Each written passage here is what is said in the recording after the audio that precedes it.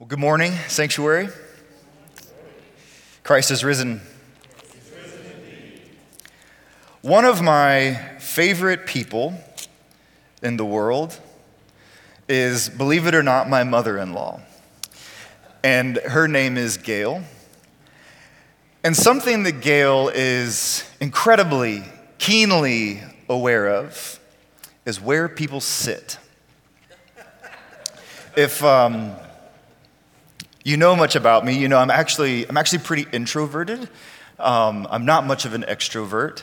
And along with being introverted, I'm also an Enneagram 9. And so for those of you who know what that means, it means I'm a peacemaker. I don't like to create conflict. I don't like to do things that might put people in a position of conflict or having to engage in conflict. I like to keep things pretty calm. And so one of the points of a lot of anxiety for me is showing up, whether it's at a house or at a restaurant, and having to figure out where to sit. Because of course, we all want to be in the middle seat, right? We all want to gravitate toward the middle of the table, the middle of the group, because it puts us in the conversation. We get to see what's going on. We get to hear all of the different things that are being said and take part in the conversation. It's easy to sit in the middle, unless you're someone who doesn't like to fight for the middle seat, like myself. In which case, you typically find yourself at the end of the table, and you know that the end of the tables are usually reserved for the children, for the people who are a little more introverted and a little awkward, who can make things a little uncomfortable when you have to start pressing into a conversation. That's usually my seat. Yesterday, we went out to lunch with my in-laws, and we also went with some friends, and because the Panos are who they are, we were the last ones to show up. And I knew walking into the restaurant, there's 4 of them already here, there's 5 of us walking in right now. But I had some relief to my anxiety, knowing that Gail is here. And Gail's gonna play musical chairs, and Gail's going to put everyone where they need to be. Gail is the person who refuses to let me sit at the end of the table because she knows I'm fine, this is great, you guys do what you need to do, I'll just go down here, I'll feed my baby the french fries that she needs to eat right now. What Jesus is doing for us today is not showing us social niceties. He's not giving us a kind of hack for, hey, if you really want a good seat, this is what you should do. That's not what Jesus is up to. This isn't advice for dinner parties. What Jesus is doing, remember, it says that he's telling them a parable. So of course, when we talk about parables, what we understand is that the thing is not really the thing.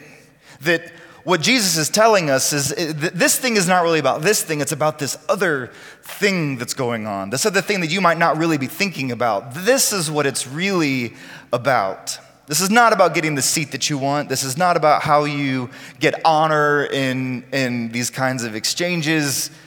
This is about something else. Remember, these Pharisees are watching Jesus closely, the text says. And to be sure, the reason that they're watching Jesus closely is that if you've been paying attention for the last few weeks, you know that what he has been doing is going around on the Sabbath day doing a bunch of things that you're not supposed to do on the Sabbath day. Jesus is going around breaking the rules over and over and over again. And so finally, these Pharisees are watching him closely because they want to make sure that he's not going to break any more rules. And of course, they don't want him to break the rules because here's this person who's claiming to speak for God, who's obviously doing things that are exempling the power of God in his life. But they think they've got life with God all figured out already. They think we've already figured out what life with God is like because we are the people of God and we just need to kind of maintain this homeostasis. We need to just keep everything as it is make sure nobody's breaking the rules, because we have it all figured out. Jesus shows us that he's not really interested in keeping everything all figured out all the time. Jesus goes around and he has the worst table manners of anybody that you can imagine. Now, when we think about sharing meals like this, when we think about how they would have organized themselves, this isn't just coming and sitting down at a table like we imagine or what we experience. The way that they would organize themselves is kind of this box-shaped U, if you can imagine this. And they're not eating at like elevated tables and chairs. They're sitting much more closely to the ground. And they're sitting in what's called I know you want to know all of this, a triclinium. Everybody say triclinium. And what this means is they basically have these like these chaise lounges, right, organized in this like U-shaped situation, so that the place of honor, the place that everybody wanted to go to, everybody wanted to be, was at the base of this U. And then, of course, this person would have one on their left and one on their right. And these people, again, because they're close to the ground, they're not sitting. They're not sitting in chairs. They're actually like laying down. They're doing something like this. So that if you're in the middle, the food's in front of you, you have the best view, you can hear all the conversations that are happening. But you've also got like this guy over here who's at the same time like laying on you, right? And also at the same time, this gentleman who would also be laying on you. That's not the seat the Enneagram 9 is trying to fight for. But this is how their world worked. And Jesus comes along and says, I'm not really interested in that seat. Jesus and I relate in that way. I'm not really interested in that. And not only am I not interested in that, I'm not really interested in sitting down with all the right people. All the people that you think should be invited. Think about the people that Jesus shares meals with. It's the tax collectors. It's the sinners. It's the people that you shouldn't be sitting down with. And Jesus seems to be saying that he's not interested in avoiding embarrassment. Jesus does a terrible job of not being embarrassed. But what he shows us is that there really is nothing and no one to be embarrassed by. Jesus, again, had notoriously bad table manners. And when he gets pressed on this, remember what he says earlier in Luke's gospel. He says, it's not the healthy who need a doctor, but the sick. He says, I have come not to call the righteous, but sinners into repentance. Now, contextually, we've heard this as Jesus saying, listen, you guys are the people of God. You've got this all figured out. I need to go to these people. What he's really saying is you think you're healthy, but you don't have any idea what health actually looks like. He's saying, you Pharisees are the ones who walk into a doctor's office and you have like a piece of metal sticking out of your leg. And the doctor says, are you okay? And you go, yeah, I'm fine. And he goes, well, you don't look fine. Can I help you? He goes, no, I've got this all. And you know what? I'm actually something of a doctor myself. I can take care of this. Jesus is saying, no. I didn't come for the people who feel like they have it all figured out. I came for the people who are under this illusion that they know what health actually looks like for their lives. The people who are so sure and so certain that they've understood what life with God as the people of God actually requires of them. He's saying, I didn't come for the healthy, I came for the sick. But you have to acknowledge that you're sick in order for health to take place. So at this banquet, the Pharisees believe they've arrived, right? And what Jesus is trying to press into them is that healing begins with the humility to realize your brokenness.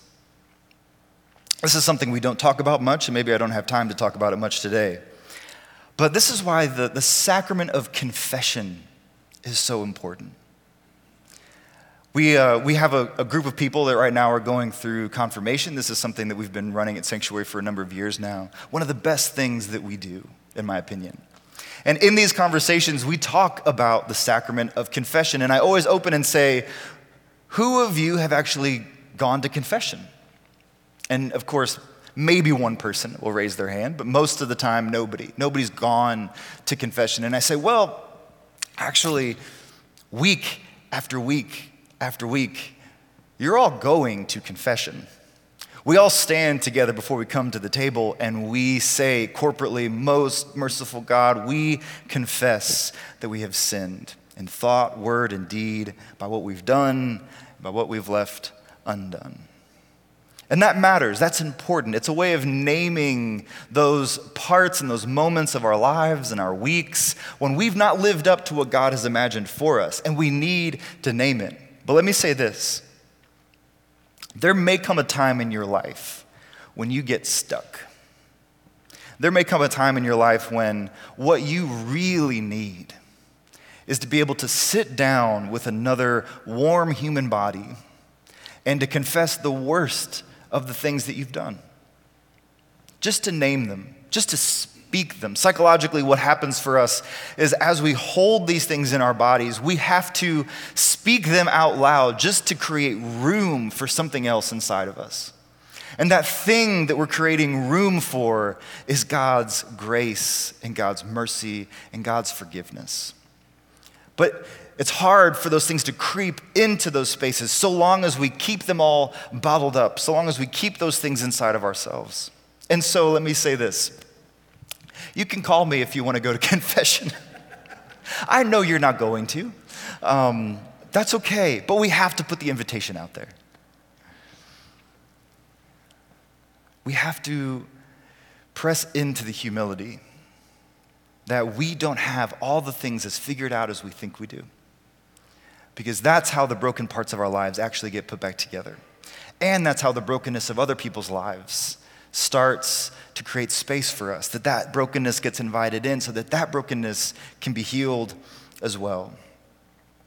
Part of the Pharisees' job in this moment, what they're trying to do by watching Jesus closely, is they're trying to keep all of the corrupting influences at bay.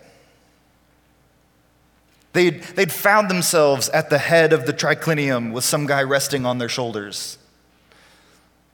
And meanwhile, those who thought they had missed it, those who'd been told they'd missed it, those who'd been told they're worthless, that they don't belong here, those are the ones who look around and they find Jesus sitting next to them.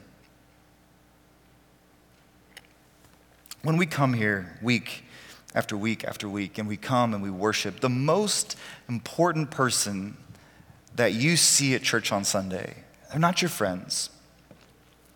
The most important person you see today is not myself or Bishop Ed. The most important person that you'll see today is that person that you don't know.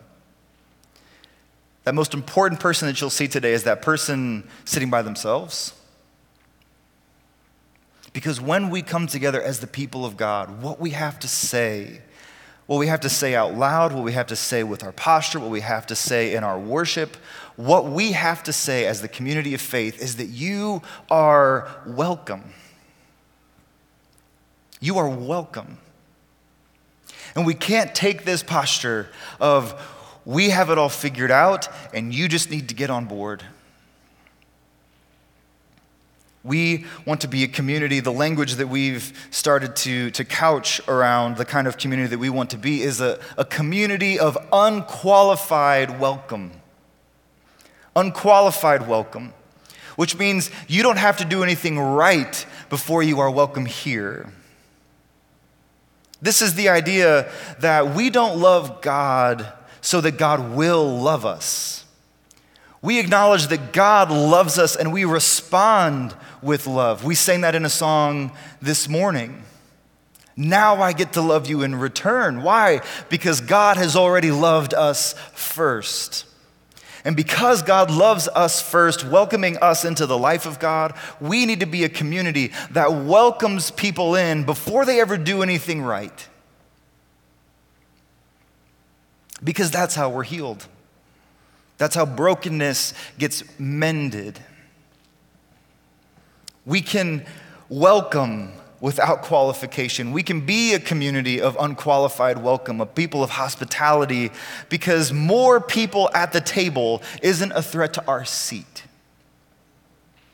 Inviting more people in doesn't put us at danger of losing our place. We can actually, as the people of God, give up our place in place of others. And we can do that because that's exactly what Christ has done for us.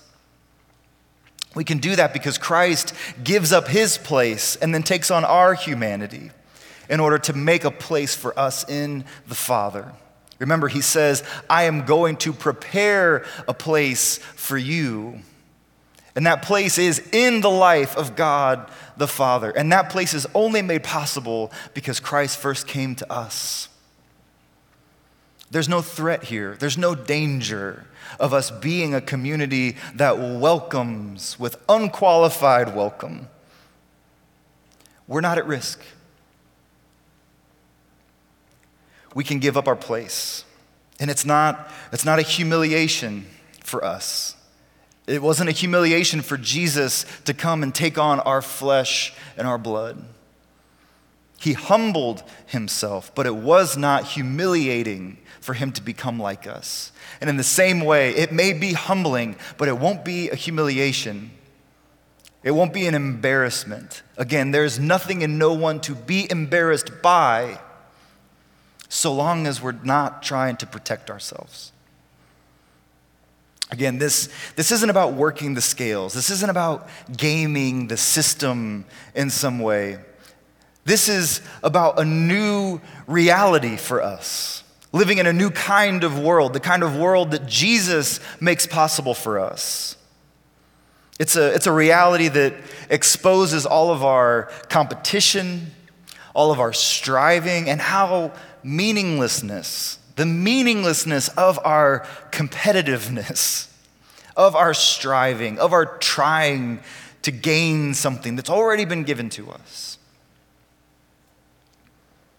If the last line of this gospel sounds familiar, where Jesus tells us that those who try to honor themselves will actually be humbled, those who refuse to exalt themselves will be exalted. We hear echoes of this throughout the Gospels, that the first will be last, and the last will be first. But again, this isn't a manipulating of the system. We're not trying to game what's going on here. We're not given some kind of secret to living so that actually if we come back here and we pretend like we're in last place, we know that God's going to come along one day and actually put us in first place. That's a faux kind of humility. What we are meant to see is that whether we're first or whether we're last, remember the Lord's words in Revelation 1 that I am the Alpha and the Omega. I am the first and I am the last. So that no matter if you find yourself in first or you find yourself in last, you are all one in Christ. That's the point.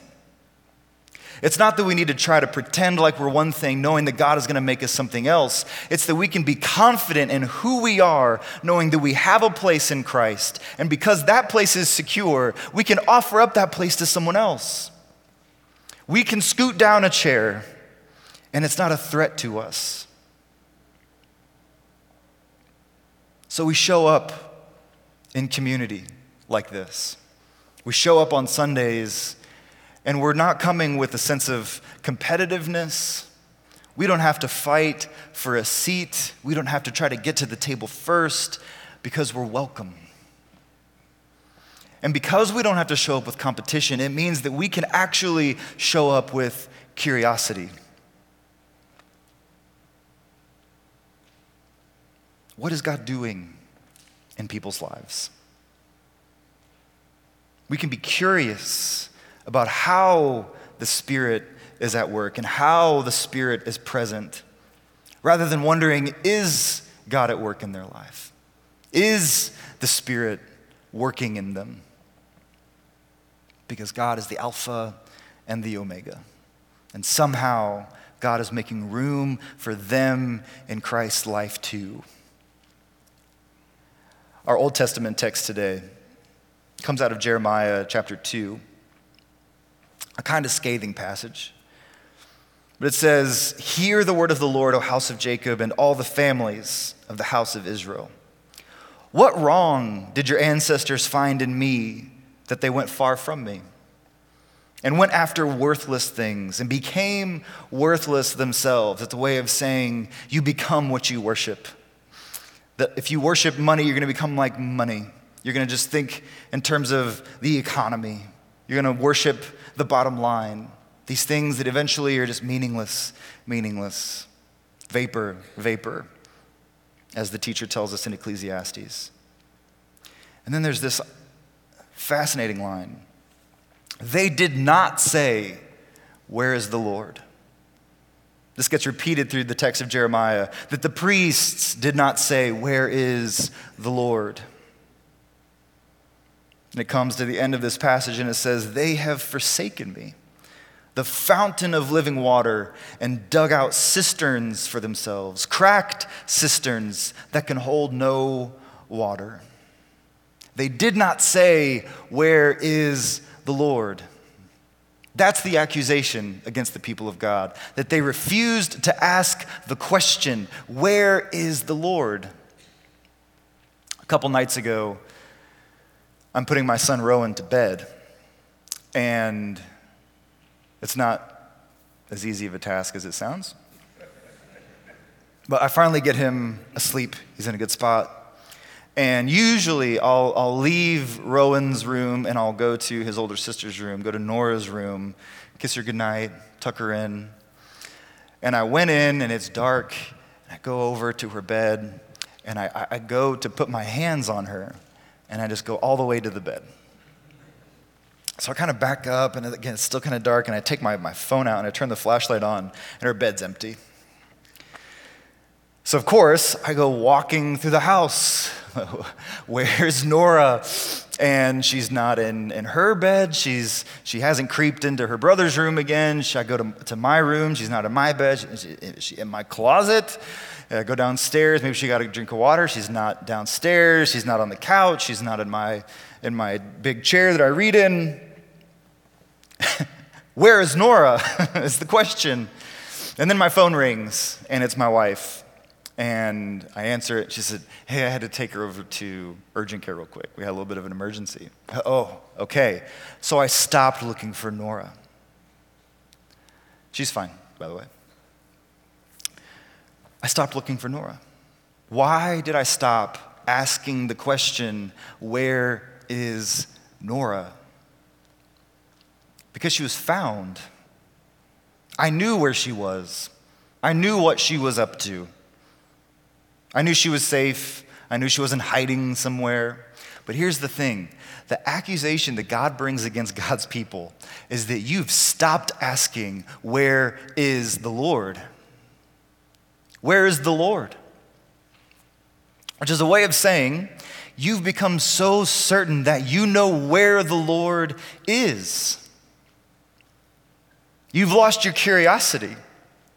And instead, you've abandoned the source of living water, the spring of living water, and instead you've dug out cisterns for yourselves. If you don't know what a cistern is, it's just this big place to hold water. It's a pool, essentially. But in order to fill the cistern, you actually have to take the fresh water and bring it to the cistern and fill it. And then what's it do? It just sits there. And then you can use it. You can resource it as you need to.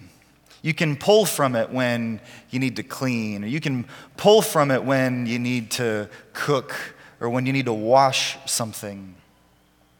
And what God is saying to the people of God is that you've abandoned the spring. You've abandoned the source of living water, this kind of wild, untamable, fully accessible source of your life. And instead, you've opted to make life with God useful in some way. That somehow you've tried to contain your life with God so that you can make of your life what you want by resourcing God, by pulling on God when you need to pull on God, by depending on God when you need to depend on God, and by creating the walls of the cistern, you also contain who has access. And God is saying that kind of living, cistern living, this kind of living that's so sure, that's so certain, it's actually cracked. It actually can't hold what you want it to hold and do for you what you want it to do for you. You have to return to the living water. You have to return back to the spring that is unpredictable, that's going to flow where it pleases, that anybody can just walk up to and have access. Life with God is not useful for us.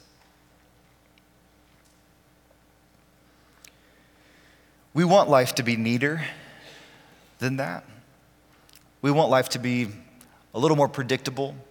That's why the cisterns are attractive.